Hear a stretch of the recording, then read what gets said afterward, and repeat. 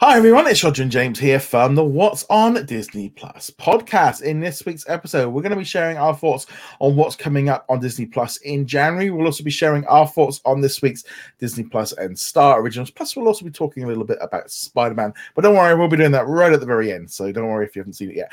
But before we go any further, a quick bit of housekeeping. If you haven't already done so, make sure you hit that subscribe button on YouTube. You can also subscribe on audio platforms as well, including Apple, Spotify, Google, etc. You can find us all over there. If you haven't done so as well, you can support us on Patreon or on YouTube channel membership from as little as $2 a month. You get early access to some videos. You also get to take part in the special Q&A. Now, important to note, this week is going to be a little bit different. On the Sunday evening UK time when I normally do the podcast, the live stream, it's going to be completely open to all Disney Plus, all of our subscribers. So it's not going to be locked back for members, so everyone can take part. We'll be doing it a little bit longer. I've added an extra half an hour to begin with at the beginning of the day. So Patreon and YouTube channel members have been able to submit their questions, but once I've done them, we're going to be going open to everyone. So it's going to be an open, like, Christmas episode, because next week there won't be a live Q&A, and the podcast will also be a couple of days early. We're going to record midweek this week after the finale of Hawkeye comes out. So that's a little bit of housekeeping. Also, just want to say a big thank you to Patrons and YouTube channel members for their support, including Sarah, Andrew, Elliot, Jacob, Khalid, Red Mask Man, Aerog, Andrew, Cody, Darren, Lauren, also to Ricky, Baba Trolling. We've also got Dave, Diona, Adam, Mohammed. We've also got Ben. We've got Raphael, My VCR Still Works, Bina, Joshua, Dawn, Martin, Jeremy, and Sarah. And also just a big thank you also to all of our silver members as well for their support. This will mean a lot for everyone. Every little penny helps keep all the bills going and all the rest of it. So there we go. So let's jump into it. So it's been a nice Marvel-y week. It's been a nice Marvel-y week. I've got my Hawkeye Christmas t-shirt on. So let's jump into it. But we're going to start off with Disney has officially released what's going to be coming to Disney Plus in the United States in January. Now, I'm going to say this right from the word go. This is not going to take us very long. This is rough. This is a rough one.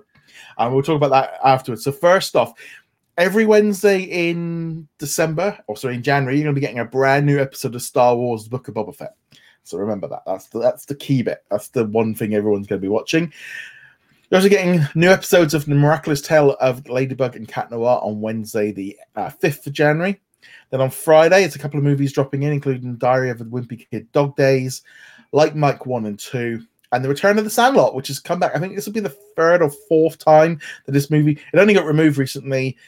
This is the yo-yo of the 20th century movies. I personally find that one a little bit like, well, it's barely been gone like 4 weeks. It's not really eligible. Then we're getting on Wednesday, the 12th of January, Eternals. Big release. That's obviously the big main movie of the year, of the month for that one.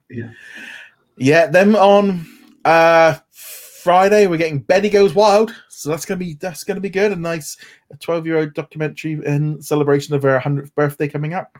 She's kind of like becoming like the Queen of America, isn't she? It was like we use like for her dates for us. And then you're getting Catch the Kid. I would be perfectly fine with Betty White being royalty, honestly. Yeah, I think she's US royalty. Then on Wednesday, the 19th of January, The World According to Jeff Goldblum, Season 2, you're getting the second batch of 5 episodes. And Assembled, The Making of Hawkeye, which I'm surprised is a little bit later than normal, but spread it out a little bit. It is interesting that one's late, because you would have expected this one to be like the Assembled for Eternals, which was releasing the week before. But okay. Yeah. Vets on the Beach Seasons 1 and 2. And then on Wednesday, the 26th of January, Random Ring Seasons 1 and 2. And then on the 28th of January, you get an Ice Age Adventures of Buck Wild. Now, it's important to note, this is only in, like, I think the US, Canada, and I think maybe Latin America. Us in Europe and Australia are going to have to wait until the 25th of March. Disney even put out the poster on their social media confirming that date is correct, which is just ludicrous. I don't know why we're not getting it in the UK, but so there you go. That is your entire lineup. What an awful month. I mean, if you take Eternals and Book of Boba Fett out, and okay, I'll give them maybe The World According to Jeff Goldblum. that's just dread. I mean, you're literally one thing a day. Well, they want to celebrate the beginning of 2022 by reminding us of the beginning of 2020 with the amount of content they're putting out. I mean, obviously, you can't sneeze at Boba Fett. That's going to be drawing people in every single week. It'll be the talked about show for a while. But yeah, there's nothing else. If you've watched the Boba Fett episode for the week and then you're like, oh, let's see what else is on. Oh, literally nothing. Okay, I guess that's what we're going to have. We're going to have Boba Fett, and then with the exception of the Eternals coming out that 1 week. That's it. I mean, it's like, the Book of Boba Fett is. I'm really looking forward to that. So I'm not trying to dismiss how important that show is, but I mean, we were literally like one thing a day. I mean, it is just. There were some days they even skipped because they couldn't even fill up the Friday because there was nothing for it to arrive. It's like Jeff Goldblum. I mean, they could at least stretch that out weekly. That might have helped. I mean, yeah.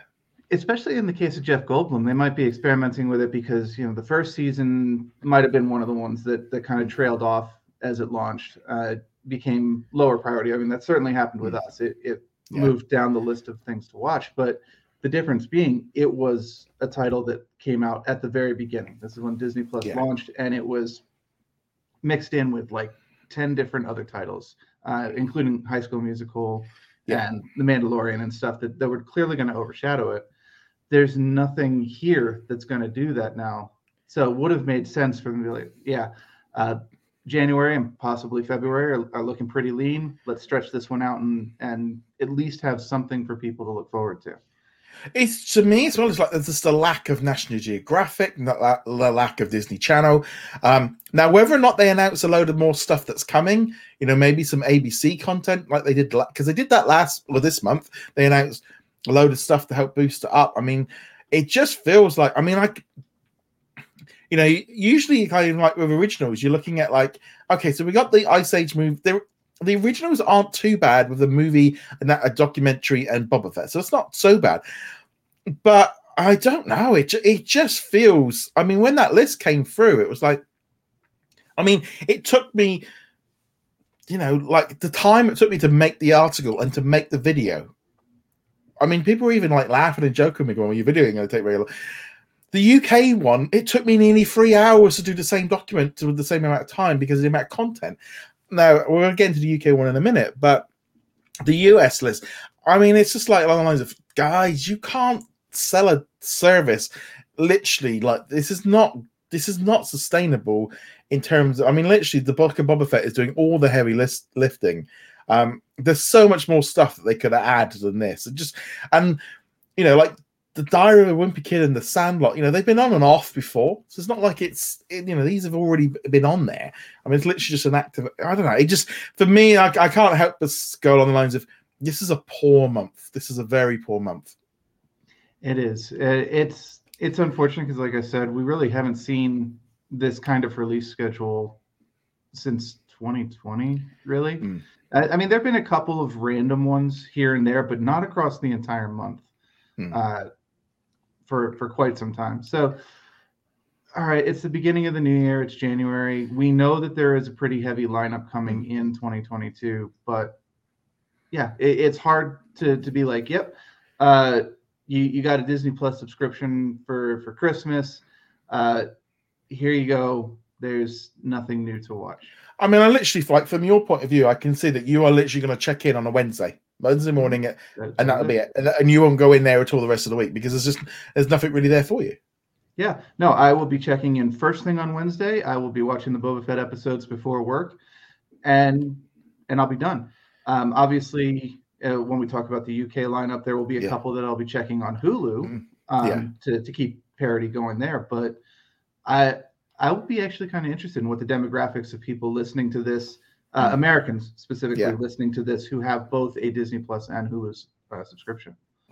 It's like I said, so that was the US list. There's not really much more we can say really on that. It is just so light that it's hard to kind of do anything. So let's now. I mean, Hulu's going to be getting some good stuff. They'll be getting like the How I Met Your Father. There'll be a new series of that coming in.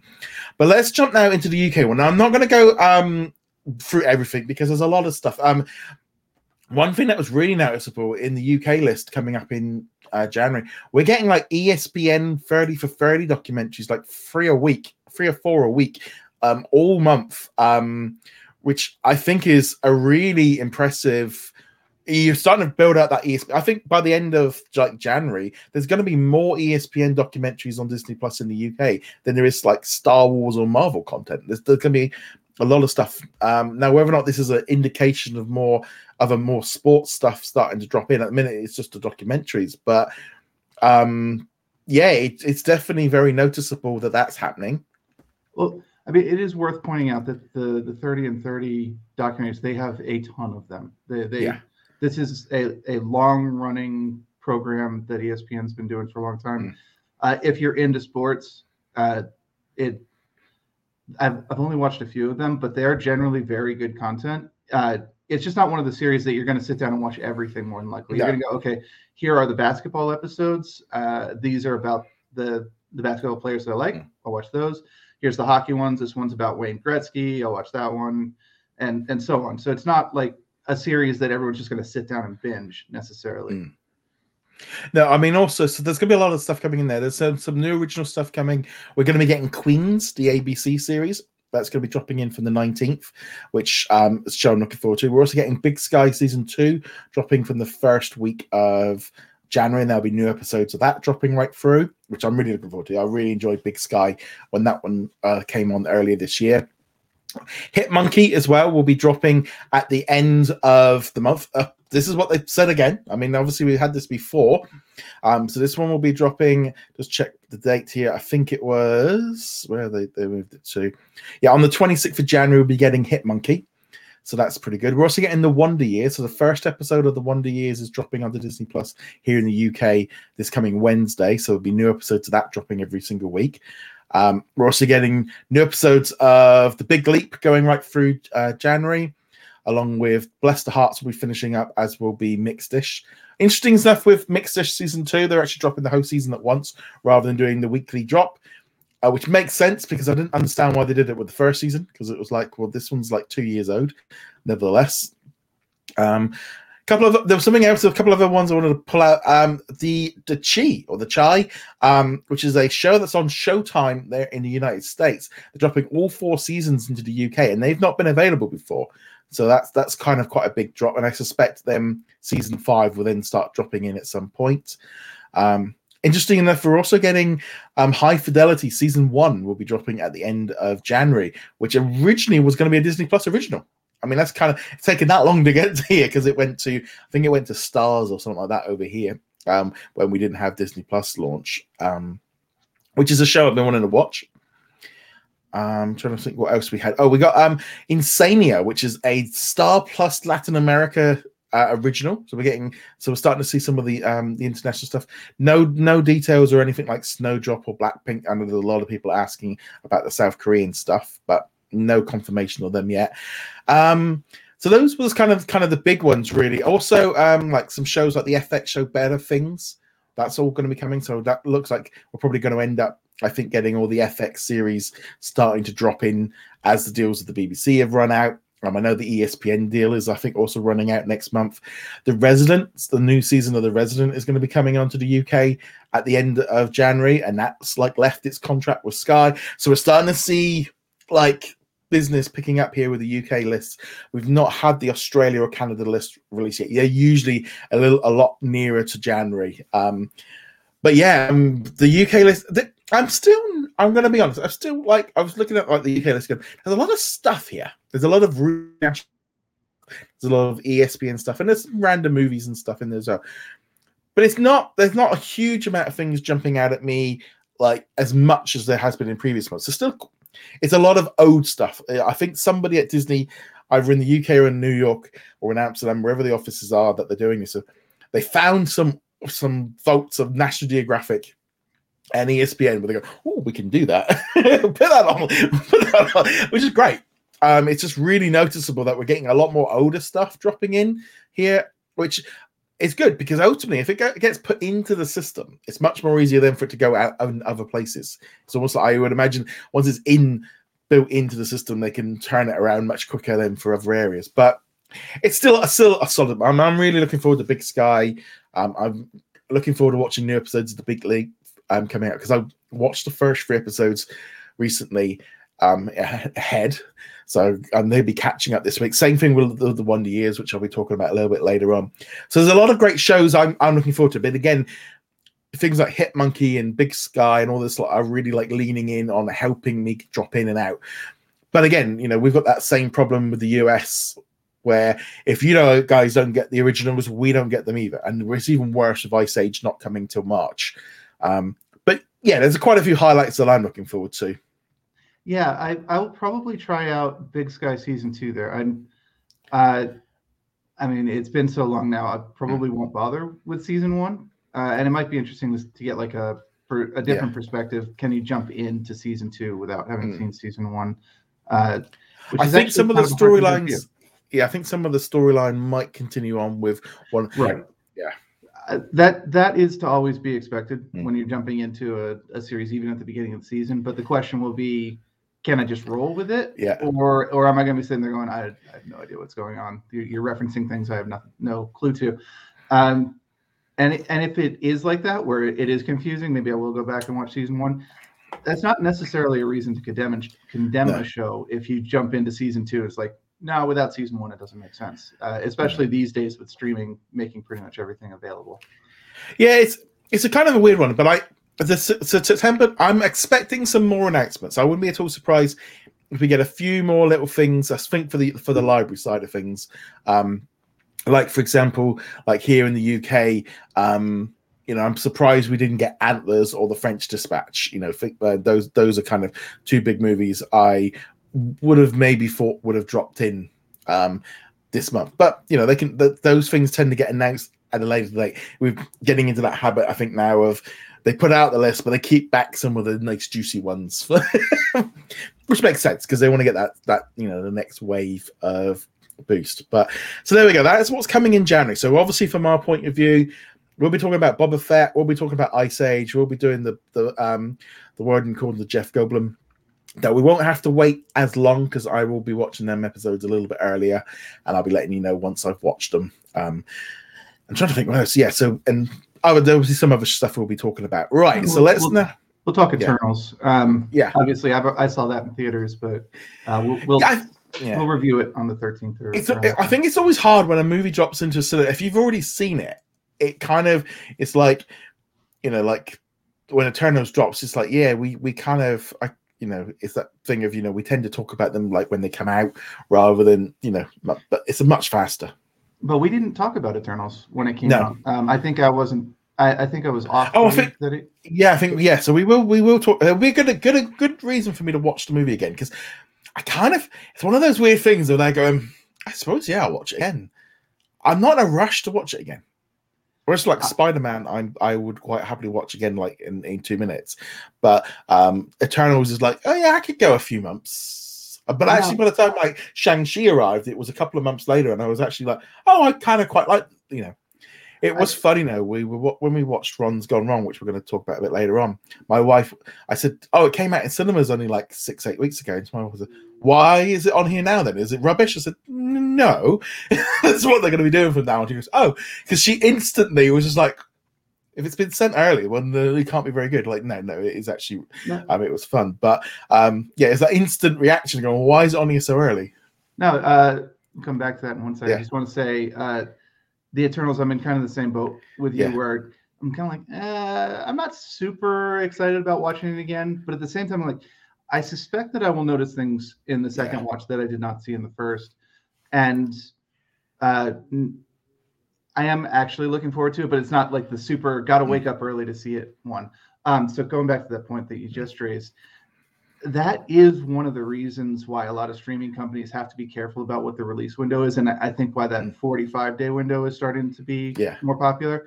There is definitely a mentality probably born from years and years of like direct-to-video releases where people are like, oh, it was only in theaters like 4 weeks ago and it's already here now.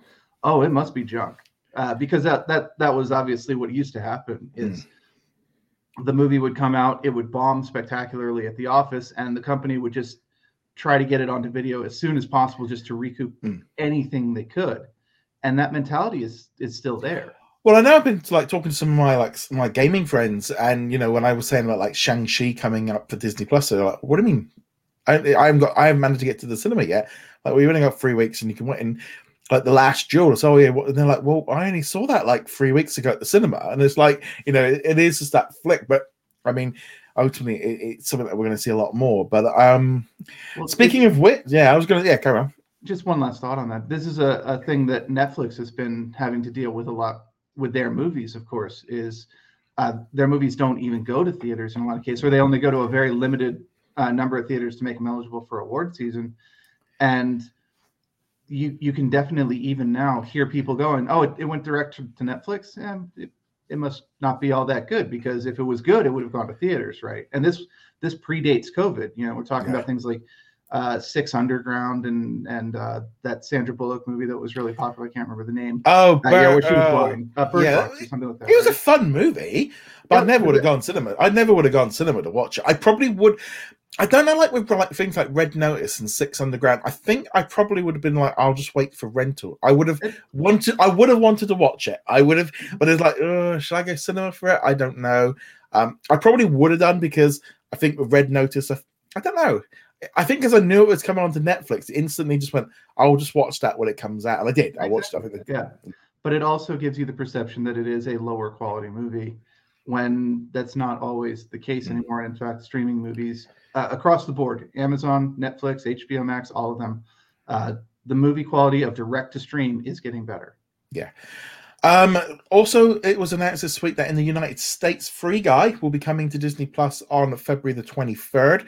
So it'll also be arriving on HBO Max at the same time. So this is obviously part of Disney's agreement with them to share this movie. Kind of interesting with this one, because the story went up, and the amount of comments of people going, "We've already got it. I've already got it." It's and then it's because the international audience was really kind of going, "Well, you guys haven't had that. We've had that for months." And it was kind of quite funny seeing it the other way around, of just it really become quite noticeable. So many people going, "Why haven't you guys got it yet?" It's this was an old movie. Yeah. We've been talking about this kind of thing all the way back from the beginning in Diz Kingdom. It'd frequently be America gets this release, and then you would get it a month later. And then it was the Marvel movies, where you would get it a week before us, and be sitting here wait, why are you watching Endgame now? Well, literally, let's be honest. In the last 6 weeks, we had Venom in the UK came out 2 weeks later, which actually caused me not to go to the cinema, because it was I'd already watched the end credit scene that I needed to, and it was I might as well just wait now. But then with Spider-Man, it was out here 2 days early, so I got to see it on Wednesday before. I know a lot of Brits said it was really nice because we kind of got in first to watch it, but that happens quite a lot. But that thing of if Spider-Man had been in 2 weeks' time, I think a lot of people wouldn't be going, because it'll be well, we know it all now, and it's a very tricky one. But it is good that Free Guy is coming. Now that's going to be a big release for February for the United States. Great movie. I really enjoyed that one. Yeah.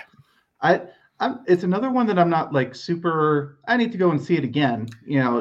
But I will be glad to have it on Disney Plus if the itch ever pops up, or something to throw on the background while I'm working, because it really was a lot of fun. Ryan Reynolds was really good in that, and it knows exactly what kind of movie it is. It doesn't take itself seriously at all. It's just here we're playing Grand Theft Auto, and we made it into a movie. Have fun. Yeah.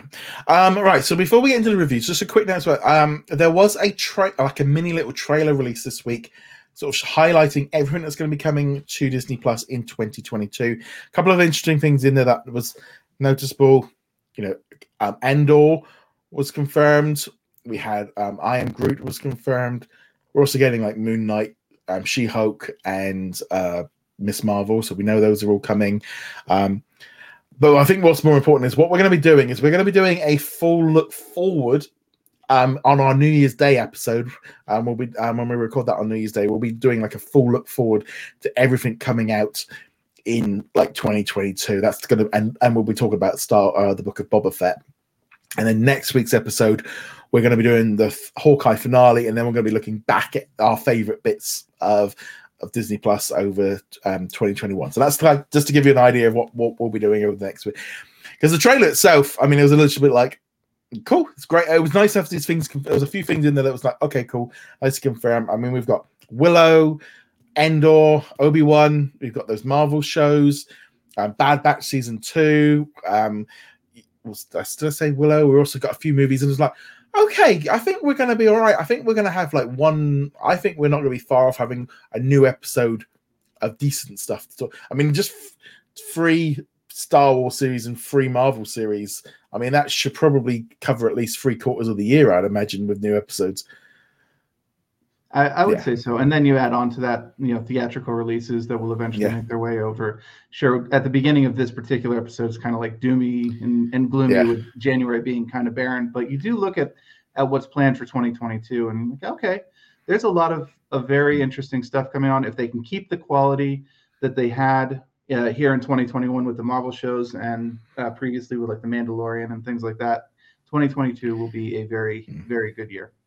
I'm actually also kind of looking. I think 3 Marvel series is actually enough. I think they overcooked it a little bit this year with 5. I think there was even if you discount What If, I feel like 4 was squeezing it. I know a lot of people are like, oh, where's the next? It's like, do we need that? I feel a little bit like I've had a lot of Marvel this year, and it's great. But I don't want it becoming like I'm getting bored of it because it's like on too much. See, I would really like them to do an alternating release. You get the big Marvel show, get the big Star Wars show after that. Maybe a big Disney Plus original show, a hype driver, and then cycle through like that rather than, all right, WandaVision is done. Here is Falcon and Winter Soldier right away. And then here is Loki right away. And I think, and I know you discounted What If off the list, but I think What If really became a casualty of that. Where if it had a little bit of extra room on either side, it could have gotten a bit more attention because that one kind of fell through the cracks. People who watched it did enjoy it, but it didn't generate all that much buzz on social media and didn't make too many waves. Yeah, now I'm going to be honest. There was a thing I think this week with Hawkeye.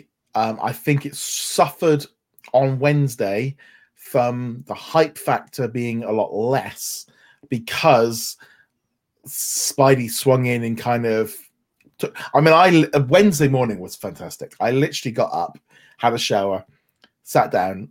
Hawkeye was up a couple of like 10 minutes early, so I was able to start it up, get on there, managed to do a couple of the articles that we normally do on a Wednesday morning. Watched Hawkeye, got that up, literally had a cup of tea, got in the car, went to the supermarket, got some snacks and some breakfast, went to the cinema, watched Spider-Man. So I had an amazing Marvel morning because I literally had a new Hawkeye episode followed by Spider-Man. Literally, that was my entire morning on Wednesday. It was great. I loved it.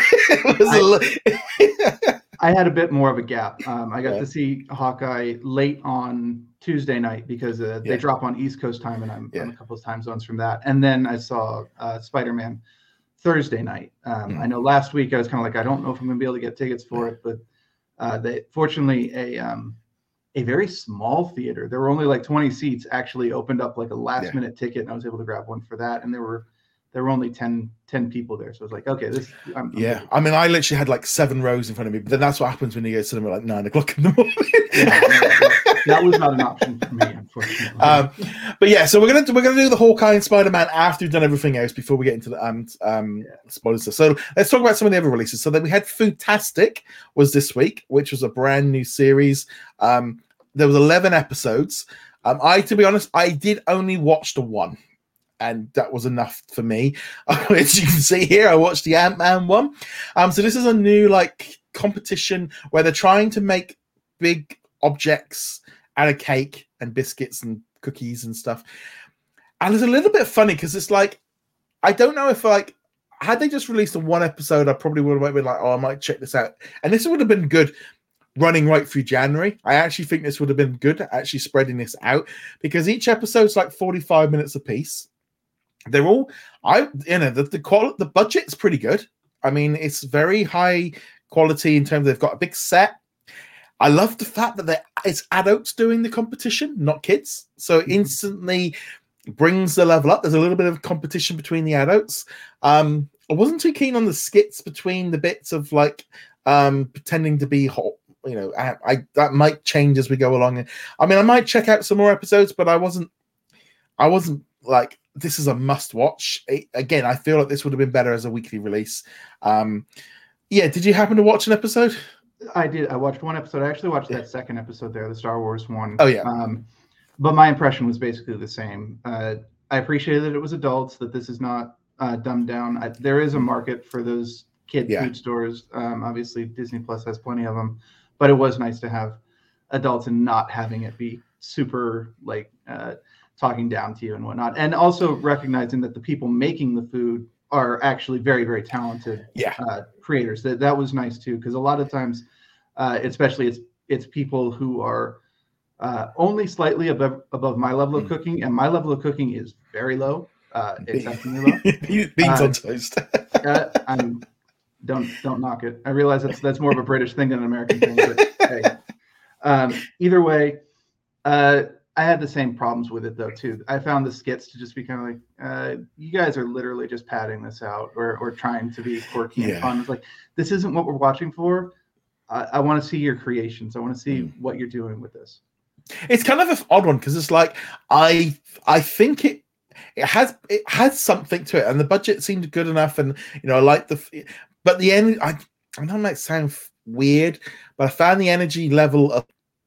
I don't know if it's just an American. It might sometimes just be that thing of the American difference of presenting. But it's a little bit like, can you just like tone it down a little bit? It feels a little bit like, well, it feels fake, and that's not nice. It feels like this just feels so. I mean, again, I'm used to the Great British Bake Off, and they do skits and stuff in between it all. But this just was like, this is just real cheesy. No, I do have to agree with that. I recognize that here in the States that style is very popular, and we love we as a country love things like Hell's Kitchen and the nightmare shows and somebody barking and yelling and being dramatic and making great little like but when you got Gordon Ramsay doing it works. Gordon Ramsay can pull it off. The problem is most people can't without coming across as just like a complete jerk and someone you'd never want to talk to. Ramsay pulls it off. But yeah, I do prefer the European style, the British style of let the food do the talking. And I prefer the subtler response where they'll take the bite of the food and it won't be like the greatest food of all time or just pure junk and there's no middle ground in between. I definitely feel like there's a difference. I think as well, like the European style, especially the British style, is generally they get comedians to do it, and so there's a little bit more, they're kind of taking the mick of it a little bit or trying, and that's usually the tone that seems to go into kind of take away, whereas this, I just was like, it just feels like, I don't know, this is definitely, it was definitely a much better show than Be Our Chef. A far better show. I feel like this has something, and it was like kind of watching it. Oh, this isn't bad. This isn't bad, but it's like I'm not sure if I want to. It's like it's just not a show. Maybe if this was. I mean, obviously we've got the Disney themes because looking here, we've got episodes on Beauty and the Beast, Toy Story, The Avengers. I mean, it's nice that they're mixing all that in. The Lion King, Up, Wreck-It Ralph, the Pirates of the Caribbean, and the Muppets. I mean, they're all looking really good. And I mean, I might check it out, especially in January with it being a little bit lean on stuff. But it's that kind of thing. Because I need to. I mean, I obviously need to do a review up for this one, so I need to watch a few more episodes. But it was a little bit like it dropped on Wednesday, and I was really busy with all the Marvel stuff. But it was like this was just so far down my radar. I actually forgot that it came. That I kind of got to Friday morning and went, oh, I haven't actually watched an episode, and we need to talk about it today. And like that's not good.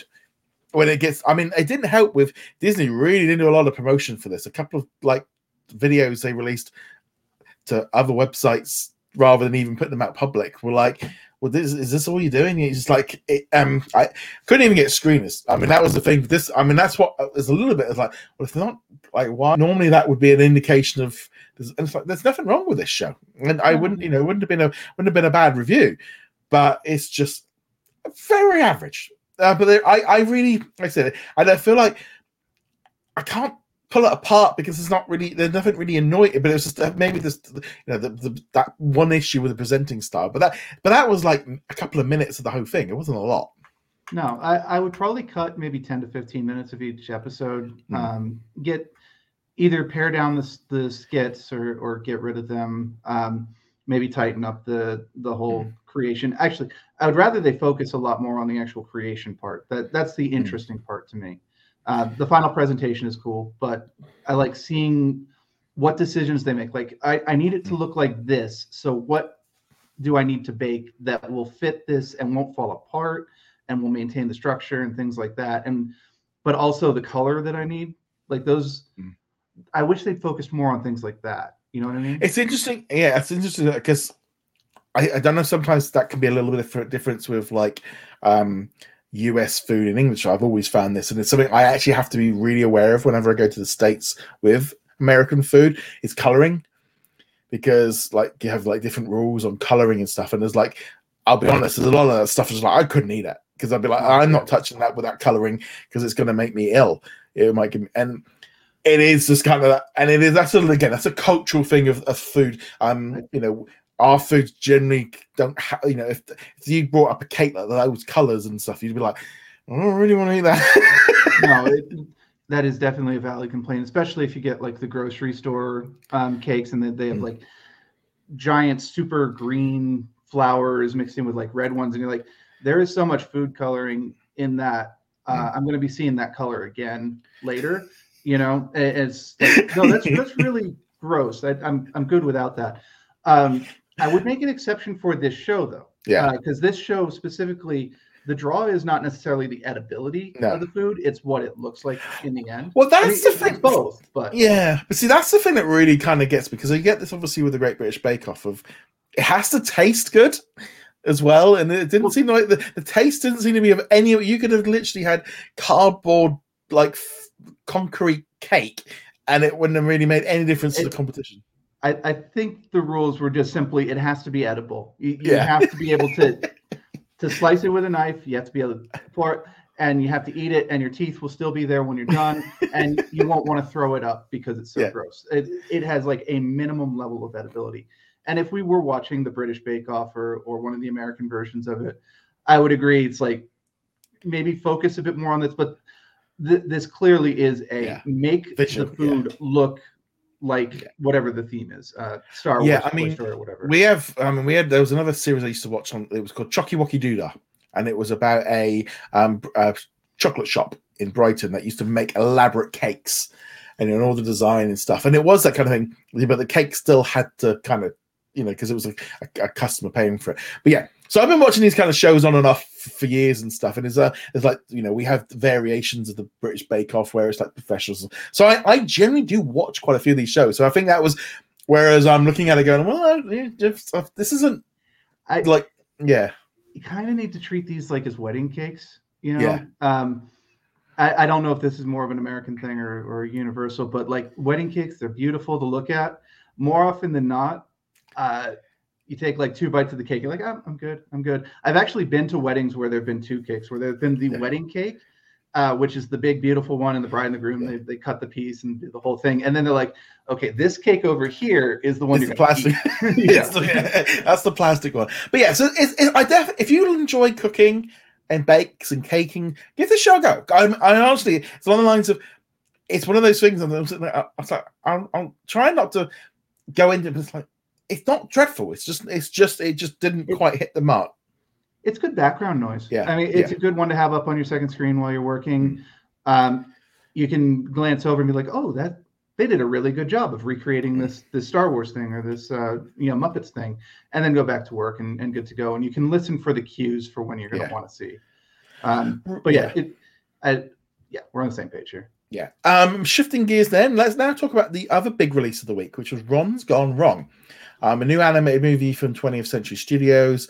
This was a movie that only came out in the middle of October. Once it kind of, this was a movie that I should have gone and seen, but I just didn't get round to it. And then it was like, once we knew it was coming to Disney Plus, it's like, well, I might as well just wait. And watched it last night with my wife. And I kind of watched this one and it was like, this is like, I enjoyed it. I don't know if I'm going to watch it again. I did enjoy Ron. I thought he was a cute little character and he had some funny moments. It kind of felt a little bit like, here we've got Baymax, Wreck-It Ralph, and your iPad and your iPhone and mixed them all together. And, Ron kind of had the Baymax feel to him quite a few times. But I liked the story idea of like with the kids of like, the thing of getting followers and likes and what can happen when it goes wrong. And I thought that was it's an important story for kids today. I don't know if parents might not necessarily understand the importance of it to youngsters and stuff, but I can understand what they're coming from. I thought that was good. The whole thing of like the kid not having the gadget that everybody else is, and he's kind of isolated. The thing of him not being on the internet and not being connected. I mean, that was basically to me a metaphor for just not being on social media. I thought this had a lot of good points. It definitely had a couple of good points. I enjoyed watching it. I'm glad it was on there. I'm really, I thought it was a solid kids movie, but I don't think it's going to date well, and that's a little bit of an issue with it. But what did you think of it? I'm in generally the same boat. I think I had a slightly lower opinion, but not that much lower. This is a perfectly fine movie. It was fun to watch in the moment. Zach Galifianakis, who does the voice of Ron, the robot, really was the reason to watch this. He had some great one-liners in there. Just some random asides that worked really, really well. But like you said, it's very derivative. It doesn't really seem to have much of its voice. Now, the one that it reminded me most of is actually a movie called Next Gen, which is on Netflix. It came out a number of years ago. It's almost the exact same plot.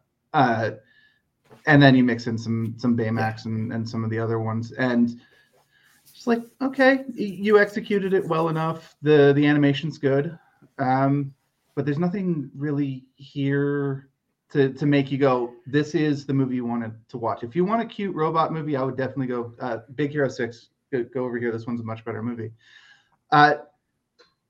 It's worth watching, especially if you want to watch something new. But yeah, I think my main problem though is it's got that antisocial message to it, and that's good. You do need to have a balance, and you can't live your entire life on social media. You can't use social media as the template for your life. I think that's a very important message for kids, but this does go occasionally too far where you can picture the old man on his porch going, you kids go out there and explore nature. Well, that's what got me with the dad. Was it was a bit like if your entire job is online selling novelty toys to kids and stuff, and you've got like no concept of the internet, and it was a bit like just go out there and play, and it was like, yeah, the kids all aren't going to come off of social media cold turkey. It's like you say, it went too much. It's either all or nothing, and it's like, well, we need to learn the balancing of this rather than just all or nothing. And 100% agreed on that. It was like one of those things. Well, coming off the internet is not really the answer. That's not going to help. I think actually the dad might be the biggest problem with the movie in general. Not necessarily in a bad way, not like he's a bad character or anything, but they couldn't figure out what they wanted to do with him. Because like you said, they have the whole thing where he is a developer for these toy companies, and this is what he does, but he's also way out of touch with things. And then, he's trying to be a good dad. Obviously, he knows his son really, really, really, really wants one of these toys that every kid has. And I think every parent can relate to that moment of the kid wanting the fad item. And in this case, the fad item being a very expensive object and trying to appease him, but at the same time, also kind of looking down his nose at the kid for wanting to be part of it. And like, it's a mixed Yeah, I mean, I didn't really like the whole thing of like, you know, the thing of like they kept blowing the electric, because obviously that came into a bigger story and I hated the bubble. I hated not so much in the bubble. I hated the headquarters because it was like, why have you got this like weird office block building in? I know it's like, well, what on earth is that? Why on earth would you do it like that? It just seemed like it's such a weird design choice and then like to have the bubble shop. I know it's a kid's cartoon, but it's a little bit like, she's really like kind of babyish. It seemed very odd choice of design. I think they were trying to make fun of like some of the campus designs that a lot of the big tech companies have, because you look at some of their plans, and you're like, this is really weird. This is not a functional design at all, and you're just doing this to make headlines about how your campus is like a giant donut that spirals or whatever. Yeah, and it missed. It definitely, they went a little too far on that, and I think that's really what describes the movie in general. They had good intent. They had good ideas. They executed on some of them really well, and then they executed on other ones where they just went way too far over the edge and went past what they were aiming for. I think the thing is about like with these like the CEO and stuff, like the one guy like just trying to make the best thing he possibly could, and then turning the other CEO into this money grabbing guy, and suddenly uses all these technologies. Like, it felt a little bit like conspiracy of like a Facebook kind of thing, when it really leaned in on that. And I'm like, I know kids aren't necessarily going to pick up on all this stuff, but it was a bit like, oh, when he's out of a job within like 12 hours because, you know, he got caught on camera, and it was just like, okay, and I could see where you were going. I could see what you were doing, and I could see how this came about. But and I think as an adult watching it, it's like, because like my wife said to me, she goes, "Is this a Pixar movie?" And I went, "No." And she went, "Oh, okay." That was the end. And it was just on the lines of, the minute it wasn't Pixar was involved, then it was like, yeah, it's not going to be as good. And it was just like, Pixar would have just been at a different level, I think, with this story. Well, I mean, Big Hero 6 is kind of proof of that, even though the storylines aren't really the same. But yeah, it's missing that Pixar element, and what it is the things for adults. Yeah. We say this a lot about Pixar movies. Most of them, they're for kids, but as an adult watching, there are things in there that you can enjoy that the kids will miss. Yeah. This didn't really have that. You can see where they were trying. You know, going back to that point, you can see where they tried in a couple places, but it just didn't. Like the villain, the CEO villain, you might as well just be like sitting there twirling a mustache. Like, this is the bad guy. I did like the fact that Ron just keep trying to like take the necks off and take the heads off. Ron has some issues he needs to work through. And it's a bit like, we're going to upload this to the... It's like, well, guys, yeah, like, there's a difference. We could go from A to B. I mean, the whole thing of, like, trying to upload into the cloud, and it was like, oh, why did we do... It's like, it just didn't really... It's like, you could have gone in such a more simplest approach, but they always go to this thing of just, you know, upload, you know, every single kid's robots is broken now. It's like, well, it's not... I don't know. It's a real like weird one of just like going. It's like this movie had some great stuff and just didn't quite. I mean, for me, I'd give this like a 3.5 out of 5. It was a nice solid. It's a good solid movie. Great for kids. Good to watch over the Christmas and stuff. And I think kids are going to enjoy Ron, but I don't know if this has any legs. Well, I mean, that's the thing. Ron himself, played by Zach Galifianakis, is really the main reason the sticks are in, and it's definitely a couple of points higher because of his voice acting and just his comedic timing. That was really the main selling point, where you think the scene is done, and then he gets that last quip, and you're like, okay, that was pretty good. Yeah. So there we go. So that's Ron's gone wrong. So let's now shift gears. We're going to talk a little bit here about Dopesick. About corporate weirdness. Yeah, about corporate, corporate nastiness of all time. So the finale is coming to Disney Plus internationally on Wednesday. I have seen an episode in advance, so I've watched the whole series. I gotta be honest, this has been like, for me, I mean, obviously I went and saw the first 2 episodes at the British London Film Festival back in October, so I got to see some of the stars, see it in the cinema, which kind of, I think, instantly just set that tone a little bit. But every Wednesday it's been like we've been watching this Wednesday evening, new episode of Dope Sick, and it's just been an incredible series. Just absolutely loved it. It's terrifying, absolutely terrifying. It was frustrating in that final episode, with the whole idea of the corporation, them just, I wouldn't say they got away with it because they didn't, but they didn't get. There wasn't really just desserts either. They did, they were so restrictive in how they did it, but they were so.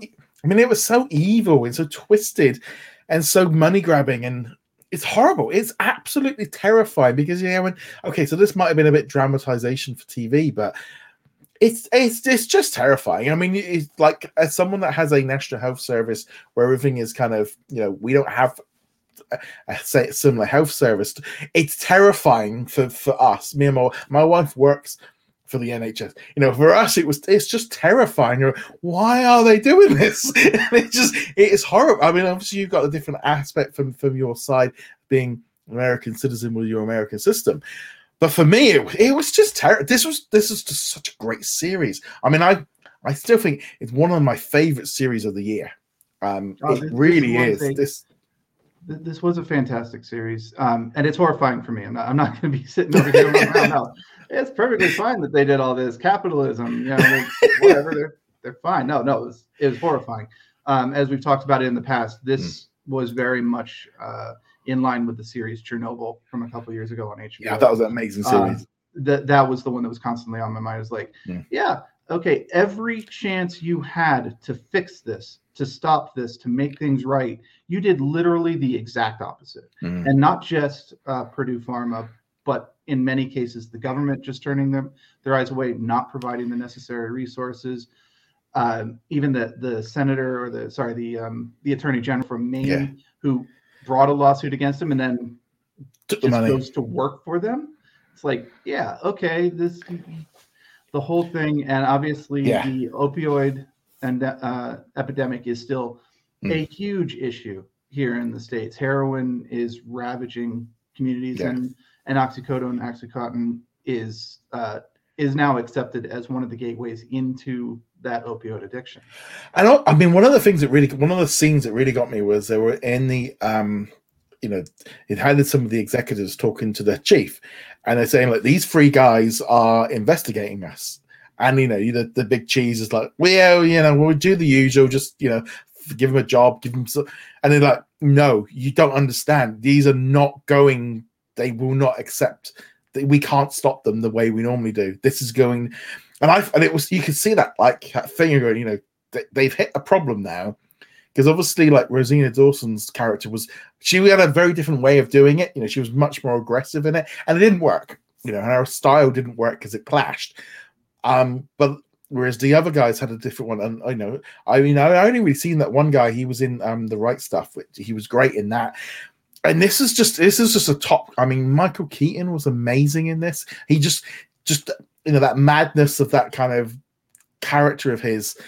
Yeah, it was, and I love the fact as well of him trying, helping all the people out that he could, because he couldn't help out any other way, and he needed to help someone to try and get over his addiction. And I just can't say this enough. This is such a must watch if you've got Disney Plus internationally, and if you have got Hulu, watch it. If you're in the US and you haven't got Hulu, this is a show to watch. This is one of the highlights of 2021. Yeah, maybe don't watch it over Christmas with the family. That might not be the best thing, especially if you are one of the families that's impacted by this, which frankly a lot of families are. Yeah. A couple of other shout outs in there, like I think it was in the last episode. Again, everything's kind of blending because I finished this a while ago.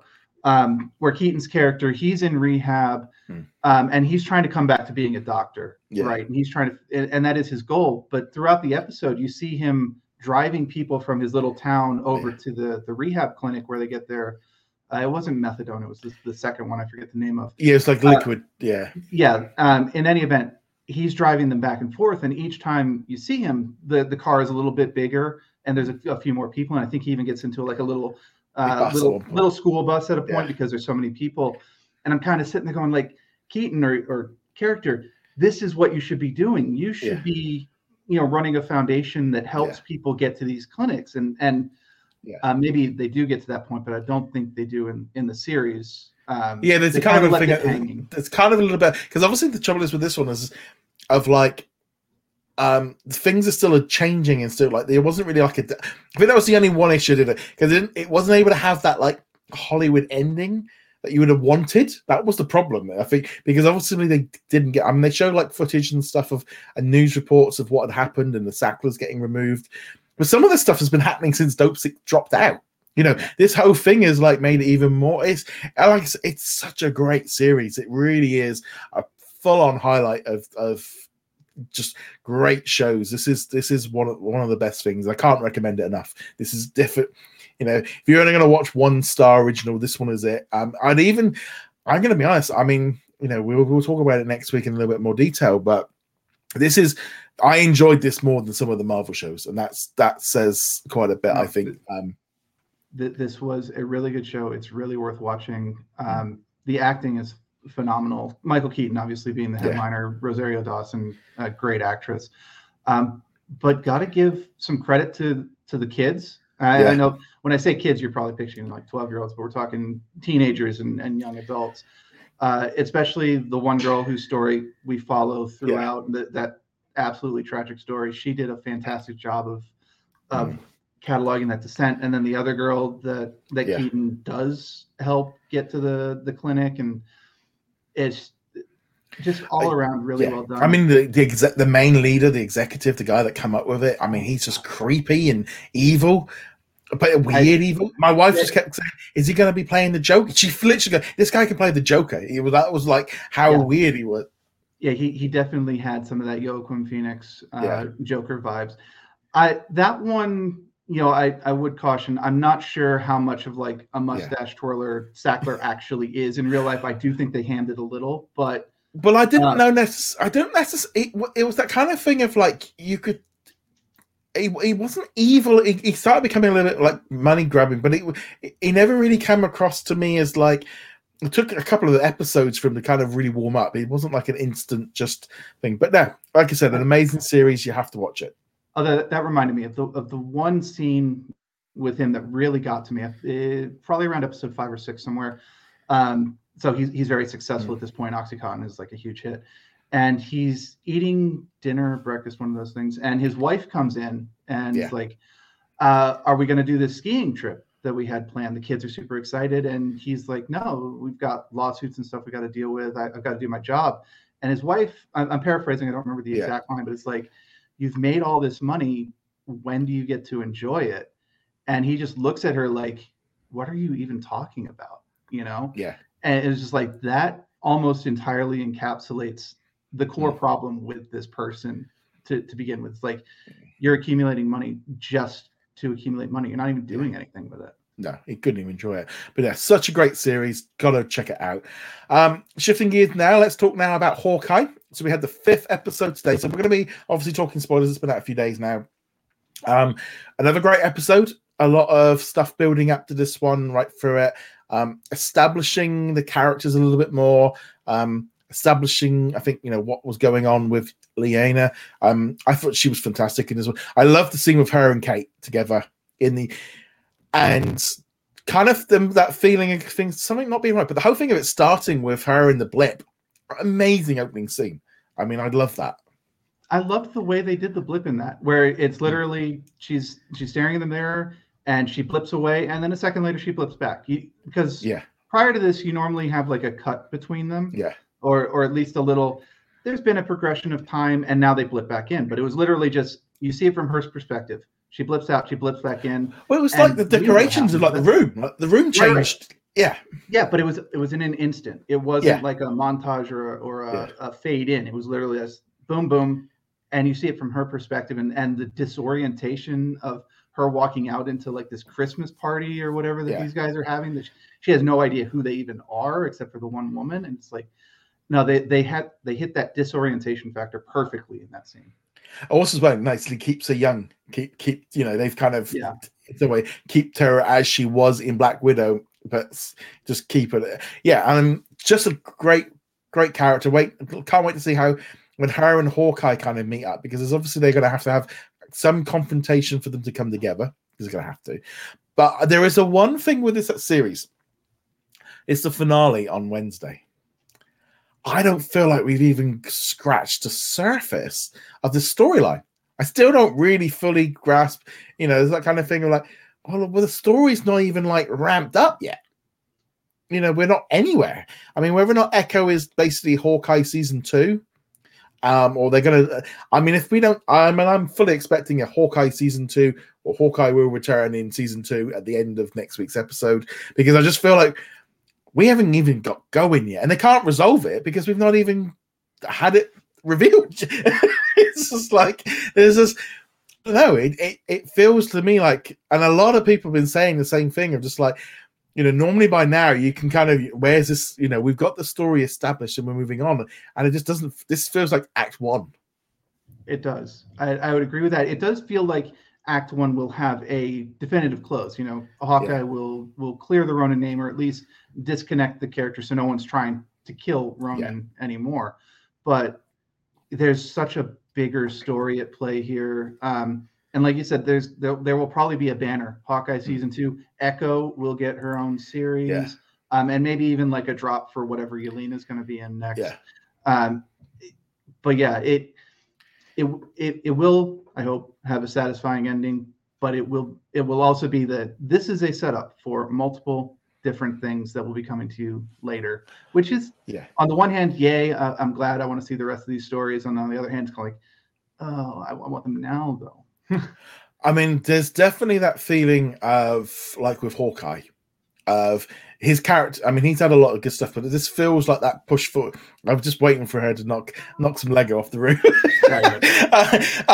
So just like, the whole thing of, getting Kate, getting her established.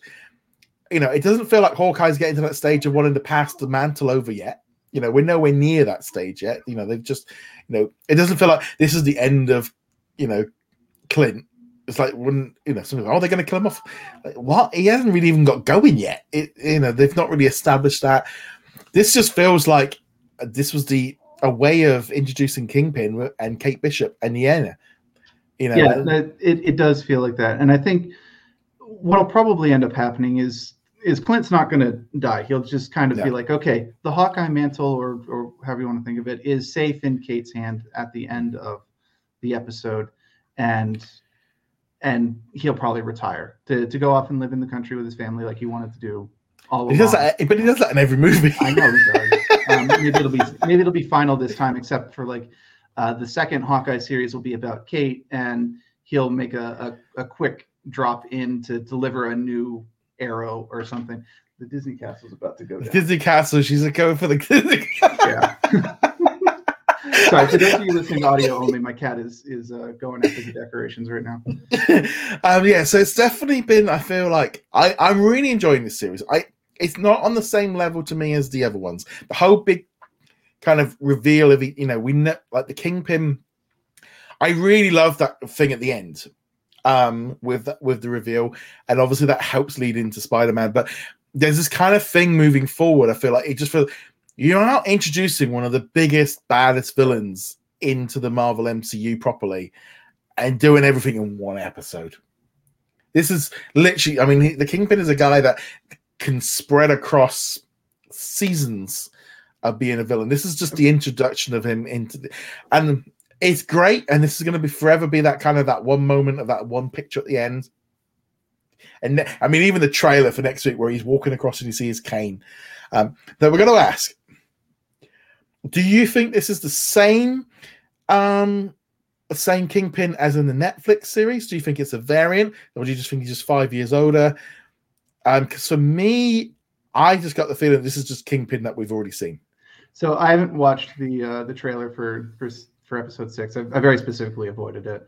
But my assumption is this is either going to be the Netflix version of the character or close enough that it doesn't matter. I don't think this is going to be a wildly different take on it, especially since it's the same actor. We'll touch a little bit on why that's relevant in the Spider-Man review.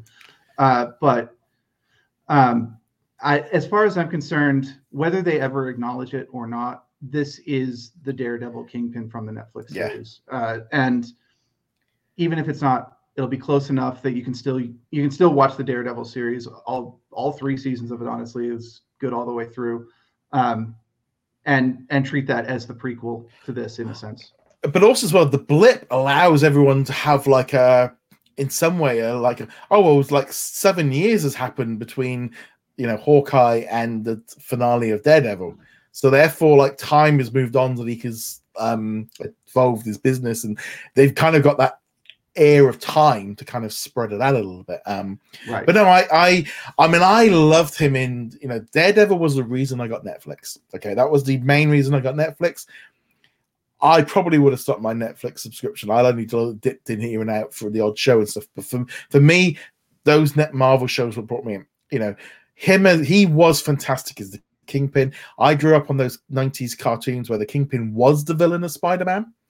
And it kind of has always been that confusing factor for me I always put him as a Spider-Man villain rather than a Daredevil villain because of that cartoon. And that was his introduction to me, was through that cartoon, and obviously that sticks with you then for life.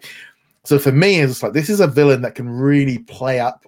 I hope Marvel don't get, Marvel ain't going to be at that point now where we're going to kill him off in one episode. They just brought him back in. I will actually. Well, they can't. They just can't. I've got this. No, they just can't do it. He's too big. He's too big a character and too important and so useful for.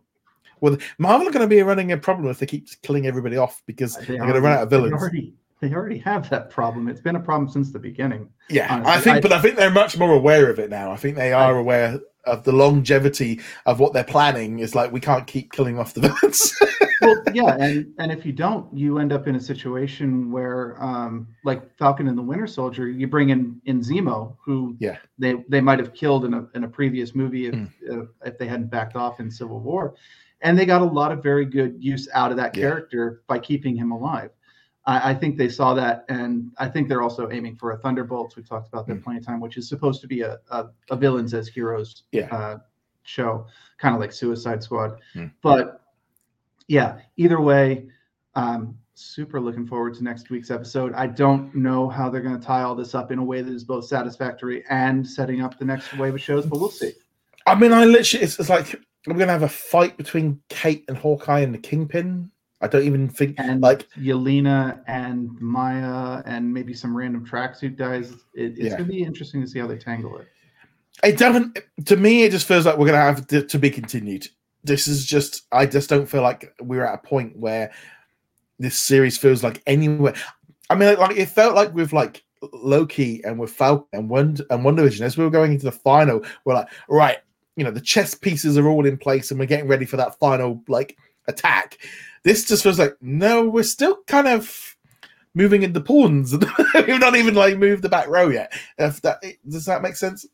It does, yeah. I think the main thing is, as long as there is a satisfying conclusion next week, the to be continued would be okay. But it can't just be a regular episode. They fight, they break apart, and then you feel like there's still story left there and without the conclusion. If they can get a conclusion, Maya has a revelation and she's going to get out from under the thumb of Kingpin. Yelena and Clint have a moment, and Yelena realizes maybe she's being manipulated, or they have a heart-to-heart where he tells her what happened to Natasha. Well, she already. That kind of thing. Well, I was going to say, I think she already is, because she's already. The fact that she went and spoke with Kate seemed to set to me like she wasn't 100% like happy with what was going on, and then checking out who hired her. That very much was set to me along the lines of, well, she's not completely happy with the situation, because she's. The fact that she's at this hired gun doesn't seem to fit well with her. Yeah, so I would argue probably not the first part of that. I think her going to see Kate was literally just a fact-finding thing. It wasn't I'm suspicious of what's going on. It's just, if I want to find Hawkeye, Kate is my best bet, and it's very easy to find Kate because I know her address and stuff. But I think Kate got to her. I think Kate raised points that made her question the narrative of what was going on. It's a common spy trope. You don't ask questions about who you're working for, right? That's that's pretty much in all the spy movies. You don't worry about who you're working for. It's a job, you do it, and you're done, and you don't get connected to it. And now Yelena is connected to it. That's why she texted like, "This is who." All right, sorry. Yeah. This is who my boss is, and this is who they're talking to, and thought you might want to know, even though that is not something that a spy who is committed to their mission would do. No, it's gonna be a lot of fun going into it, but this did not feel the same level of I felt like with Loki and the other ones. That's penultimate episode of going, wow, they're gonna wrap everything up, and we're gonna. It just doesn't feel like we're there yet. Right. Let's now shift to. We'll be doing a breakdown of next week's episode. The episode will be out a little bit earlier. We're recording it a couple of days earlier because of Christmas, so that'll be there. And we're now going to be talking about Spider-Man: No Way Home.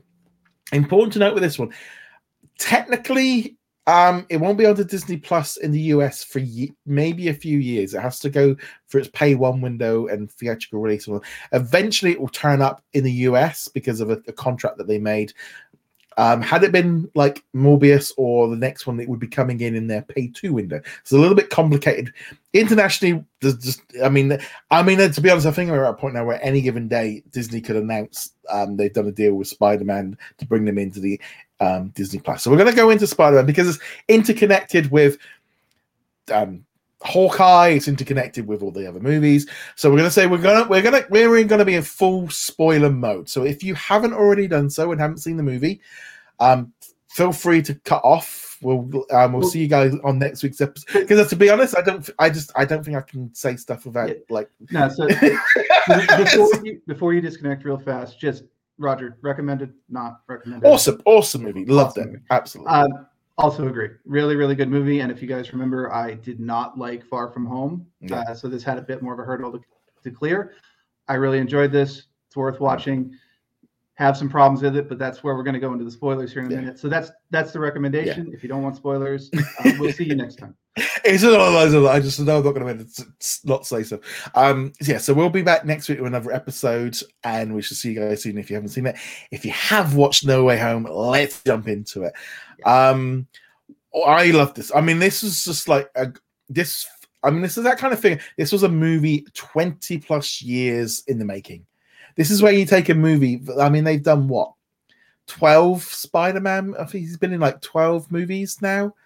If you're including like Avengers and where he does. We're talking like a build-up. Spider-Man came out in like 2002, just after the 9/11. So it's like, this is such a big, long movie. There's some stuff that it was a lot of fun. It was a nice, proper popcorn flick. Lots of adventure, lots of laughs, which is good. I really enjoy Tom Holland as Spider-Man. I think he's that perfect kind of age. The little quips, him being a little bit, young and he's always supposed to have been younger than all the other guys. So he makes sort of silly mistakes. So I like that aspect to it. There was some aspects. The only thing I didn't really like of him when he tried to make friends with all the villains and took him to the apartment. That was the one thing I was like, what? That didn't really work. We'll get to that. But generally as a whole, I like the whole thing with him and Doctor Strange and him kind of and it's like, and it was kind of a weird thing of like feeling like, well, Doctor Strange, you messed this up. This wasn't Spidey's fault. You got arrogant and kind of should have maybe explained what was going on a little bit more to him than just jumping straight into it and kind of getting some of the details. It was a little bit fast and furious and like trying to put Doctor Strange into the bad zone for that one. So that was I just want to drop this one comment in before we jump into the Doctor Strange, which deserves this conversation. I agree with you that Tom Holland was the best mix of Peter Parker and Spider-Man. He was good in both sides. Which is great because like I always thought Tobey was a really good Spider-Man, but not a very good Peter Parker, and Andrew Garfield was a really good Peter Parker, but not necessarily a really good Spider-Man. Tom Holland was really good as both. So absolute kudos to him. And what makes him so good as Spider-Man is what makes me question him as Nathan Drake so very much in the Uncharted movie. We're not going to go into that. The trailer was out, and I was watching it the whole time. I was like, that's not Nathan Drake. And I don't even really like the Uncharted games. Well, I mean, I've played through all the Uncharted games, so I'll be checking it out. But I feel like with Spider-Man, Okay, so let's first off Let's go to Doctor Strange, because that's where I cut us off. So Doctor Strange, I liked aspects of it. I mean, and the whole like chase scene with him trying to get the box, and Spidey kind of outdoing him a little bit, which I thought was quite fun, because I think that was what he needed to do, because obviously it was a Spidey movie. So I like that whole thing, and obviously him coming back in at the end and kind of fixing everything was fine. I love the fact that Ned had a little bit of magic in him. That was an interesting. I actually didn't like that. I did not like. It's that. A little bit of a nice, probably little easy way of kind of fixing stuff, so they could kind of move around a little bit without jumping around. It was definitely a plot contrivance. The question will be: will they follow up on that? Will Strange eventually track him down and be like, "Oh, you have magic power. Let's get you into training." That's a question for another day. Well, my only problem with that is obviously there's that whole thing about him making jokes about the fact of becoming a best friend that becomes a villain. Yeah. Obviously leans in on the fact that he is actually in the comic books the Hobgoblin. Yes. So this is a whole side. I did like the fact that they were like nodding on that a little bit, but I've always felt like Ned never fitted that. His character just never fitted. No. It never fitted being the Hobgoblin. No, absolutely not. We'll cross that bridge if and when we get to it. We already know there's another trilogy of Spider-Man movies, so there's the possibility. Worry about that later.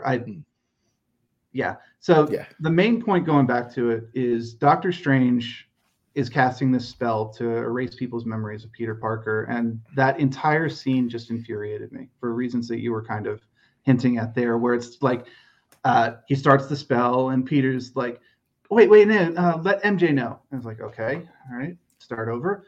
Oh, no, Ned has to know. And it's just like, at that point, any person would go, okay, let's stop this. Who do you need to remember? Okay, this is the list. We're good, right? No more changes. Here's the list. All right, now let's do this. And instead, Strange just keeps going. It's like, dude, you're the adult here. Shut this down. And if he is continuing to distract you, stop and make sure he will not distract you anymore. And this whole problem just doesn't happen. But I also love the fact that like Strange to go, what do you mean you haven't called MIT? Why haven't you spoke to them? We could have done all that for. I didn't like that.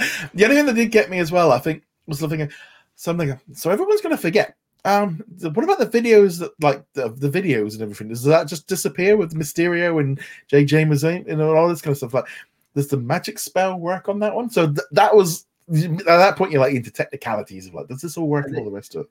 They will have to at some point go over at least. I mean, they don't have to explain the spell in detail. It is magic, obviously, and magic is the hand wave. We don't have to explain it. It's the quantum particles. It's nanotech. You don't need to know, but they do need to explain at least a little of it. Did everything happen? Did some things not happen? Obviously, the major event still had to happen in some form. Did Tony know who Spider-Man was? Because is he not impact? Well, he's dead. So he's really gone. Matter, yes, but did he know who Spider-Man was? Things like that. Well, I would imagine that wouldn't really affect on that because he would have been gone. But I think it was more the fact that everyone still remembers they still know Spider-Man. Spider-Man's still there.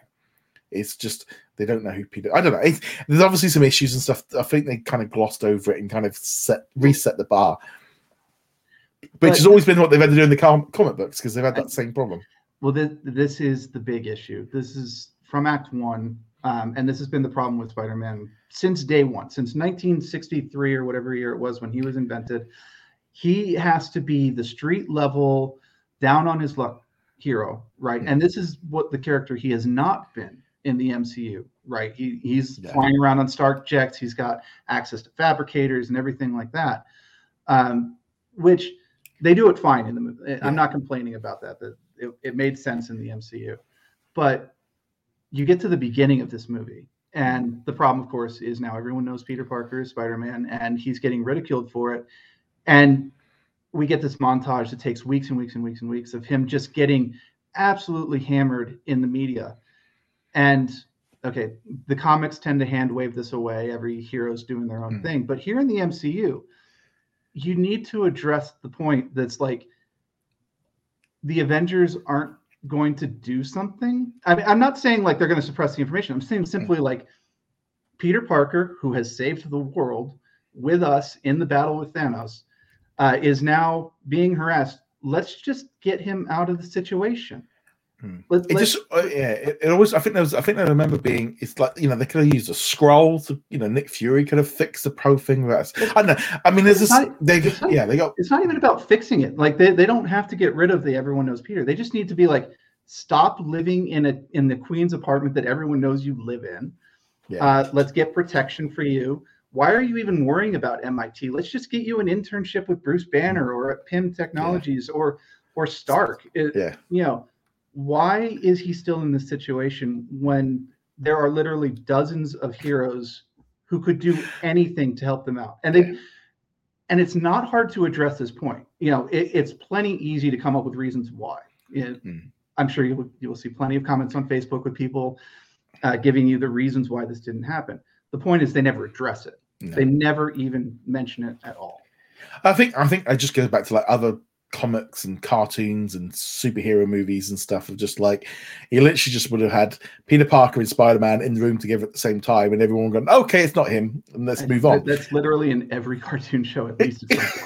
It's an easy fix. But moving on from there was a couple of things I really liked about this one. I thought the scene with Matt Murdock was fantastic. Bring him in, you instantly had that reaction. And then obviously I'd only seen Kingpin like 45 minutes before this, maybe an hour before. So I'm like literally just like, okay, so I've just had Kingpin. Now I've got Daredevil. And he comes in, he's a lawyer. He does this bit. I love the thing of him catching the brick. Spider-Man kind of goes, hey, and then there's just a little nod to the screen. So if you know, you know. If you don't know, you don't know. And it's like, this is where you can take something that's been established over 5 seasons in another show, bring it in for 20, 30 seconds, and it adds to it. And this feels like this whole thing with this movie is they're literally taking stuff from the entire MCU, the Netflix series, the Amazing Spider-Man, the Spider-Man. It's like they've got so much established, generations of us growing up on this stuff, and just weaving it all together into one big. And that's what was so fun about it. Was that they took all your knowledge from all of this and just mixed it all together. And I think they did it really well. I mean, I still think they did it really well. But I thought that scene, and now it's going to set up. Matt Murdock is in the MCU. Daredevil's in. We're just waiting for him now to, the Disney are going to announce a show at some point, I'd imagine, pretty soon. Or over in She-Hulk. I mean, given that she's a lawyer, he's a lawyer. That seems to be. Well, that could be like this could be like almost like a teasy bit, like right, exactly. Yeah. But I really love that scene. It was great seeing Charlie Cox as Matt Murdock there. I love the brick catching moment. Just great. The only problem, and this is a very, very small one, is that now you're kind of going through the rest of the movie. It's like, is Daredevil going to show up? Is he going to be at the Statue of Liberty? Is he going to be? I'm glad they didn't, mind you. But there was that kind of like. Do you know what? It's funny. I never gave him a second thought. It was kind of a bit like he left, and it was like that. Well, okay, the lawyer aspect of it's over with now, and I actually didn't think about him for the rest of the season or the rest of them, which is good. And that's kind of what I was getting at. Is I wanted to be like that. I didn't actually want Daredevil to show up, but it did lay the groundwork for like, will he show up, or could he show up at the chem lab and like have a quick talk and be like, okay, this is too weird for me, I'm out. But there is that kind of expectation when one of the characters shows up that they will get involved somehow, and I want them to break that expectation. Yeah, which is why I like this scene in particular. He shows up, as you said, he does his lawyer thing, and he's done. And there's no Daredevil.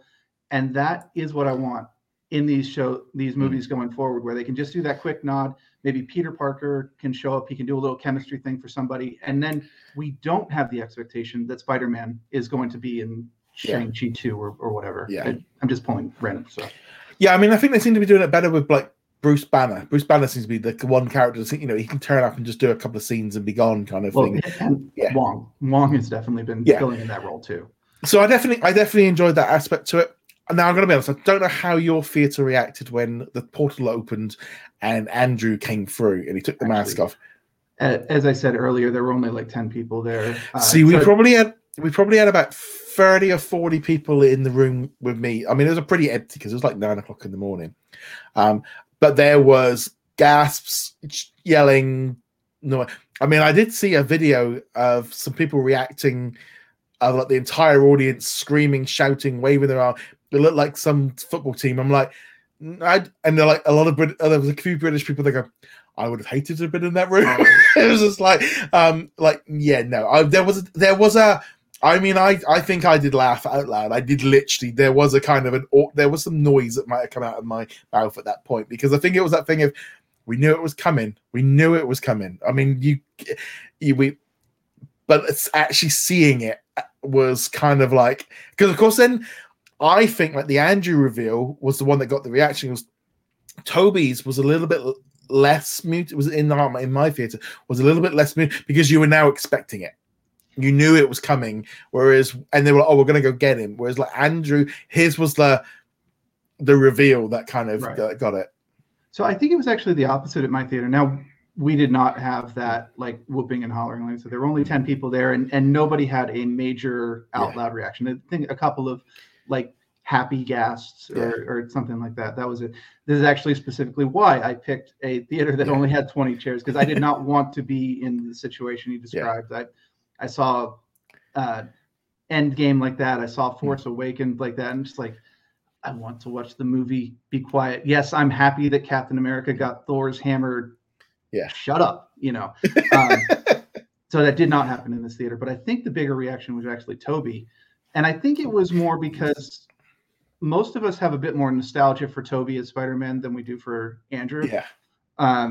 And getting him there and he kind of looking a little beat down, a little, the world has ground him down a bit, got a little bit more of a reaction, kind of like, I'm glad you're here. It's great to see you, but oh man.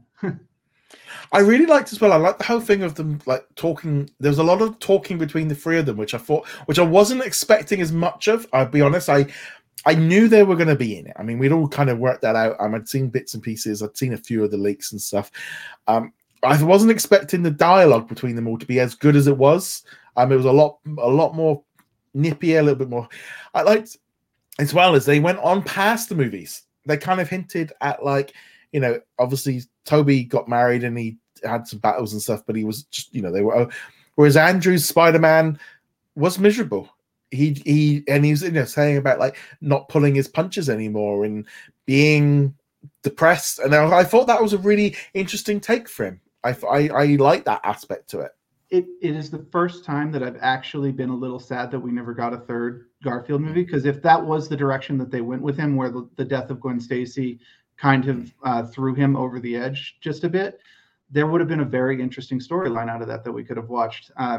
Admittedly, I didn't really like either of his movies, but that wasn't his fault. Well, I actually did a bit of a Spider-Man like run through on net, because they were all got put onto Netflix this month over here so I watched like one Spider-Man 1 and Amazing Spider-Man 1 and 2. I didn't bother with Spider-Man 3 because I didn't think it made any difference, and Spider-Man 2 wasn't on there, so I just kind of caught up on the main ones. But I think having only literally watched him as Spider-Man the day before, and then I also watched Homecoming and Far From Home. I'd only seen all three of them as Spider-Man like in like a matter of days, so I was nicely caught up and like that helped, I think, as well. Yeah. Now the last time I saw either of the non-Holland Spider-Mans was when we did Spider-Man 3 retro review, which I think was even like a year and a half, 2 years ago at this point. I'm glad they didn't bring Topher back for that one. But yeah, all three of them, there was just a really good chemistry between them, and it really felt like, even though they're all Peter Parker, they were different Peter Parkers. And this was kind of was alluding to when we saw Kingpin in Hawkeye, where they really are just going, the multiverse, we can have very big differences in the multiverse. That doesn't have to be the same actor. It doesn't have to be any of this. Well, this is kind of what leans into that whole thing of like J. Jonah Jameson, because J.K. Simmons. Because that whole thing as well of like him, obviously he's got like a web. I mean, I love the fact as well that he started off in his office with a green screen, and then obviously got more and more popular. So I did like that. Thought that was quite a nice little nod. But obviously he looks the same, but he's obviously older. So they've kind of been able to play on the idea that he is different. I mean, there was even a little joke about Miles at one point, and they kind of put. And I like that whole aspect. And even the fact of Green Goblin might not have come from the same universe as that we expected him to. He wasn't the one that we. I kind of got that from the trailers, actually, because they made a big point of like these are characters that Spider-Man or that die at Spider-Man's hand. Like Sandman didn't die. No. I can't remember if Lizard died. I think he got healed, right? Yeah. But it's like, if these are characters who Spider-Man killed one way or another, then these are not necessarily from the universe that we expect them to be. Well, it's like Electro doesn't even. They completely just rebranded it. You know. Yeah, but they at least explain. Well, okay, they explained the color change because he had the arc reactor instead of that he was using to power up. But yeah, the initial change where he comes in, he's got like the goatee and he's actually well kept instead of the hair that makes mine look good. You know. Yeah. There were definitely differences in there. I think that was the thing. I think ever since we first saw, once we knew Electro and like, I think because they were doing the PR with the free villains, you kind of, it's like one of those, well, come on, guys, we know Spidey. And I think Sony played this. I do think they played this great with like, they were all in denial. All just like no, and it was like, well, you've got the villains in here, so it makes sense to do it. I mean, Andrew Garfield was just getting more and more like annoyed every time he did an interview. I don't blame him, but at the same time, he must have been like, I'm in it. I know, I don't blame him at all, because on the one hand, he's trying to promote a completely different film, which I think is on Netflix now. Is the musical, and at the same time, I'm sure that he would have loved to do a spin. Yes, I am in this. Go and watch me. It is my swan song as Spider-Man, but he couldn't. So I did actually feel bad for Andrew getting bombarded with questions he couldn't. The thing is, I mean, we're probably looking at in the new year, they'll probably actually be able to start talking about it then, when they will come after the holidays and stuff. And yeah, it is. I thought it was a solid movie. I really enjoyed it. The whole thing of them like resetting everybody and kind of it's like he is part of the MCU. He's not going off to the the Spider-Verse. They're not putting him over in, because there was a whole kind of expectation that he was going to go for a portal and go off to Venom World and do something over there. Which they tease Venom. I did actually like how they handled Venom in that post-credit scene, because the whole thing of like, he's there, but he hasn't actually like done anything. And then obviously they set that little tick that See, I didn't actually like the little tick. I know what you're talking about. There's a little tiny piece of the Venom suit that got left behind. I didn't actually like that. I would have preferred that their future version of Venom came from within universe, but we'll see what they do with that. Obviously we got a couple years before they come back to that plot point. I did like that scene. Tom Hardy just doing a great job. If the Venom movies had been more of that, of just of the banter and him like having these conversations through the suit and stuff, I would have liked. I can't speak to the second one. I never saw the second one. No, I would have liked the first one a lot more. I was waiting for it to drop because I wasn't willing to pay £16 to rent it. That was my and once I'd seen the post-end credit scene, I didn't see the need to go to the cinema because I knew nothing really was that connected to it. I just feel like that worked good. I mean, I think now we're at a set now where we know Peter Parker is, he's down on his luck. He's doing whatever he's doing in his apartment. It's kind of going back to basics of basically resetting him so they can do the new Spider. Because ultimately the thing is with Spider-Man, he's like the only Marvel hero really that has a secret identity. Whereas in DC, it's quite a established thing. In Marvel Universe, it's not really something they have. Nobody really has them. They kind of did away with secret identities in the MCU, which kind of makes sense. In the modern world, having a secret identity as a hero would be insanely difficult. There's cameras everywhere, and everyone's got a camera on their phone. All it takes is one person catching Spider-Man changing in a back alley, and there's Peter Parker. So I get it, but as I said back at the beginning of this, I do like that they brought him back to low tech, man on the street, constantly getting beaten up by life. Spider-Man. We'll see where they go with it from here. In particular, his own movies, but also like Avengers movies and crossovers and things like that. I did like the new suit. It is a nice throwback, maybe a little glossy, maybe a little too shiny, but it was a good. I like the suit. I don't know. Changing subjects just a little bit. If I've got complaints, other than the big one I had at the beginning, which is like this setup makes no sense at all. The only other complaint I had is Lizard was such a non-thing in here. I wish they had used somebody else. I get it. Like out of all the actors they had, he was like probably the easiest to get back. I'm not trying to say that in a negative way, but I recognize it comes across that way. It definitely felt like him and Sandman were not on the same level in terms of like. Yeah. I also probably would have picked someone other than Sandman, to be honest.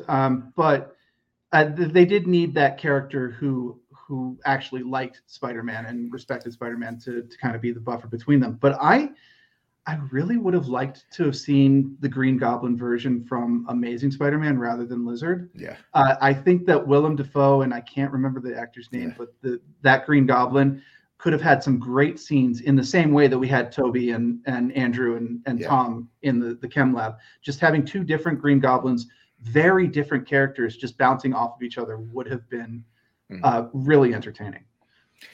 Yeah, I'm kind of glad they didn't, because I think Willem Dafoe is so great as the one. Absolutely. I wasn't so keen on like the fade away when they went back. That was a little bit like a mini blip. It didn't quite.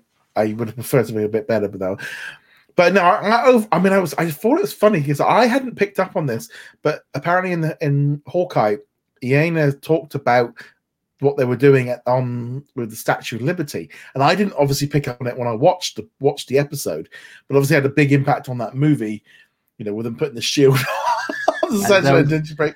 It was a little much. I'll grant them that, but they mentioned it in Hawkeye, and obviously we got Kingpin in Hawkeye, and now we've got Matt Murdock over here, and we saw the construction of the Statue of Liberty, and it's like, all right, I like the way they're singing up. It is absolutely not an accident that episode dropped this week alongside No Way Home. Well, it's why this coordination between them.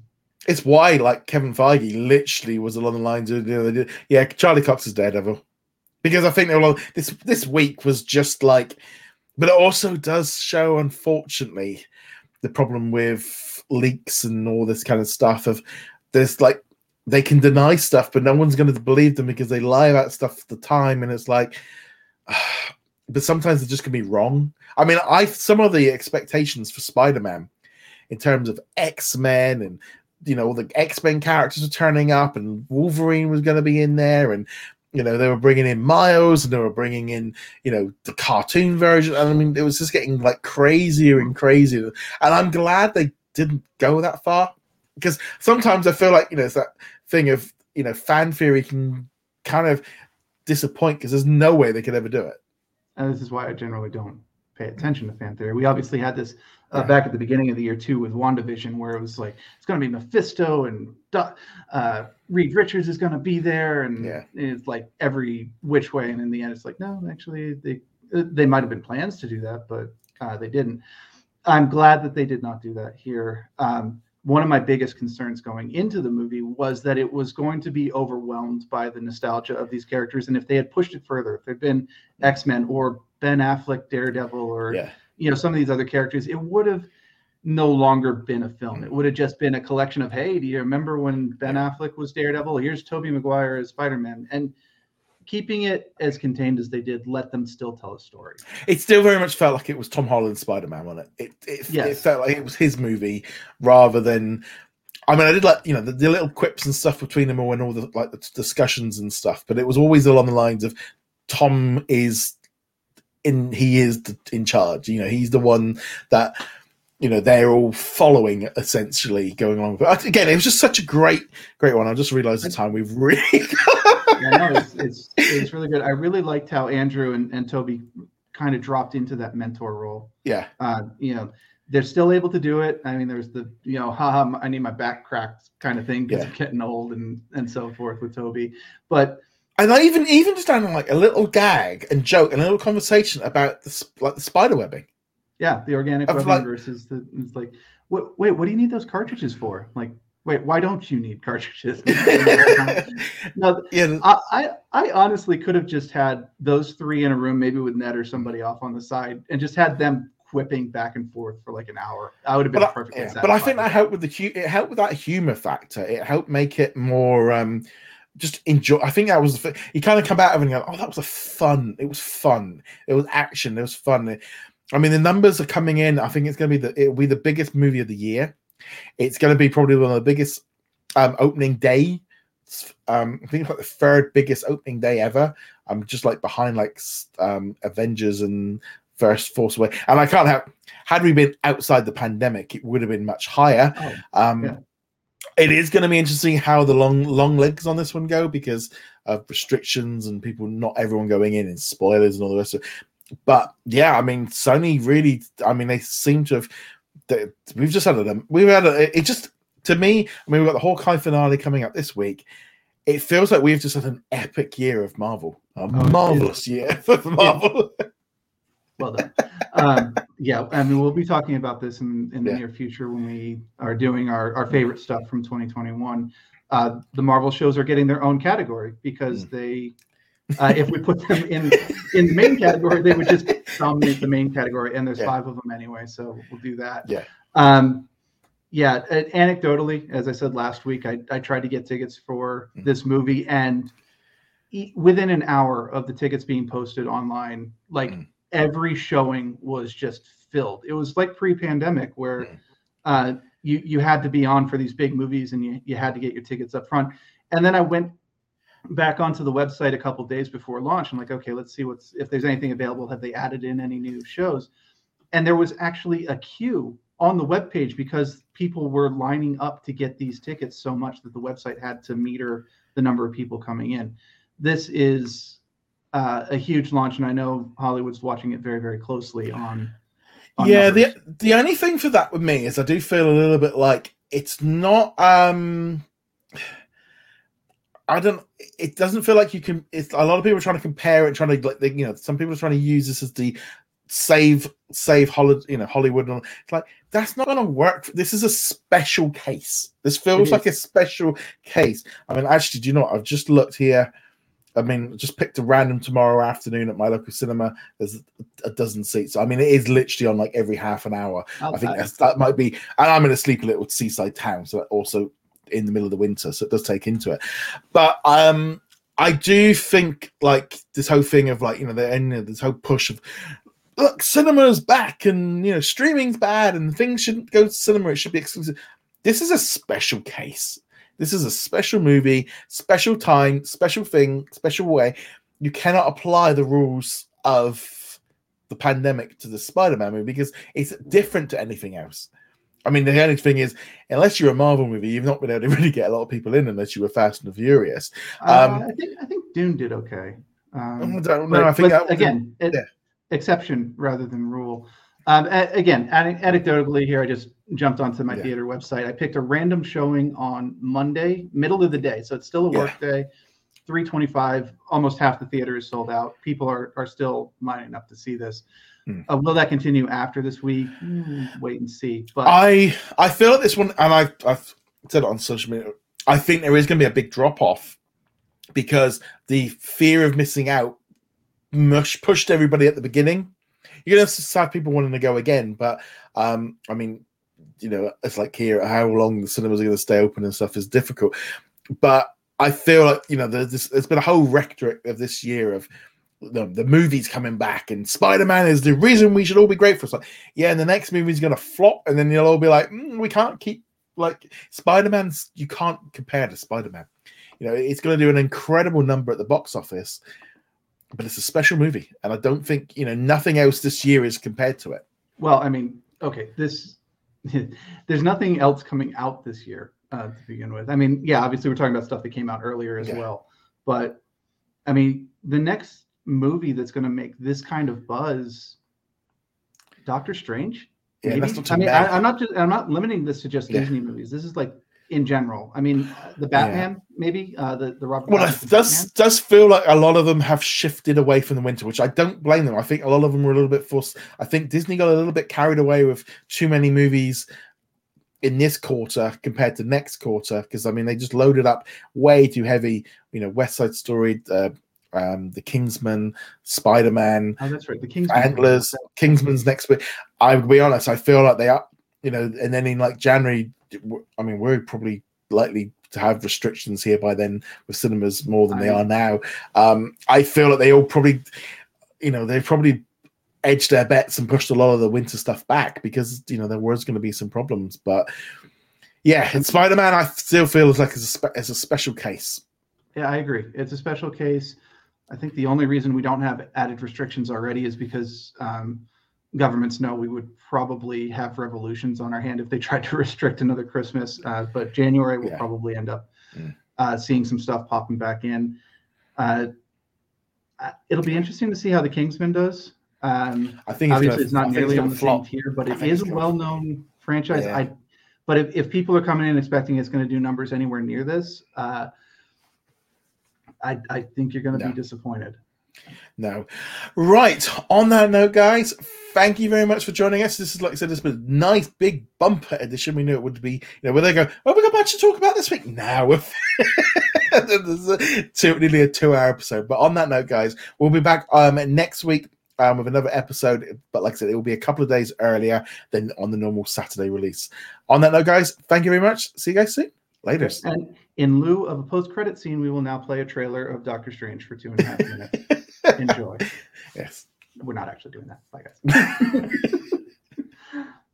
I'd like to thank all of our Patreon and YouTube channel members for their support. You can become a member from as little as $2 a month and you get access to our weekly Q&A and much more.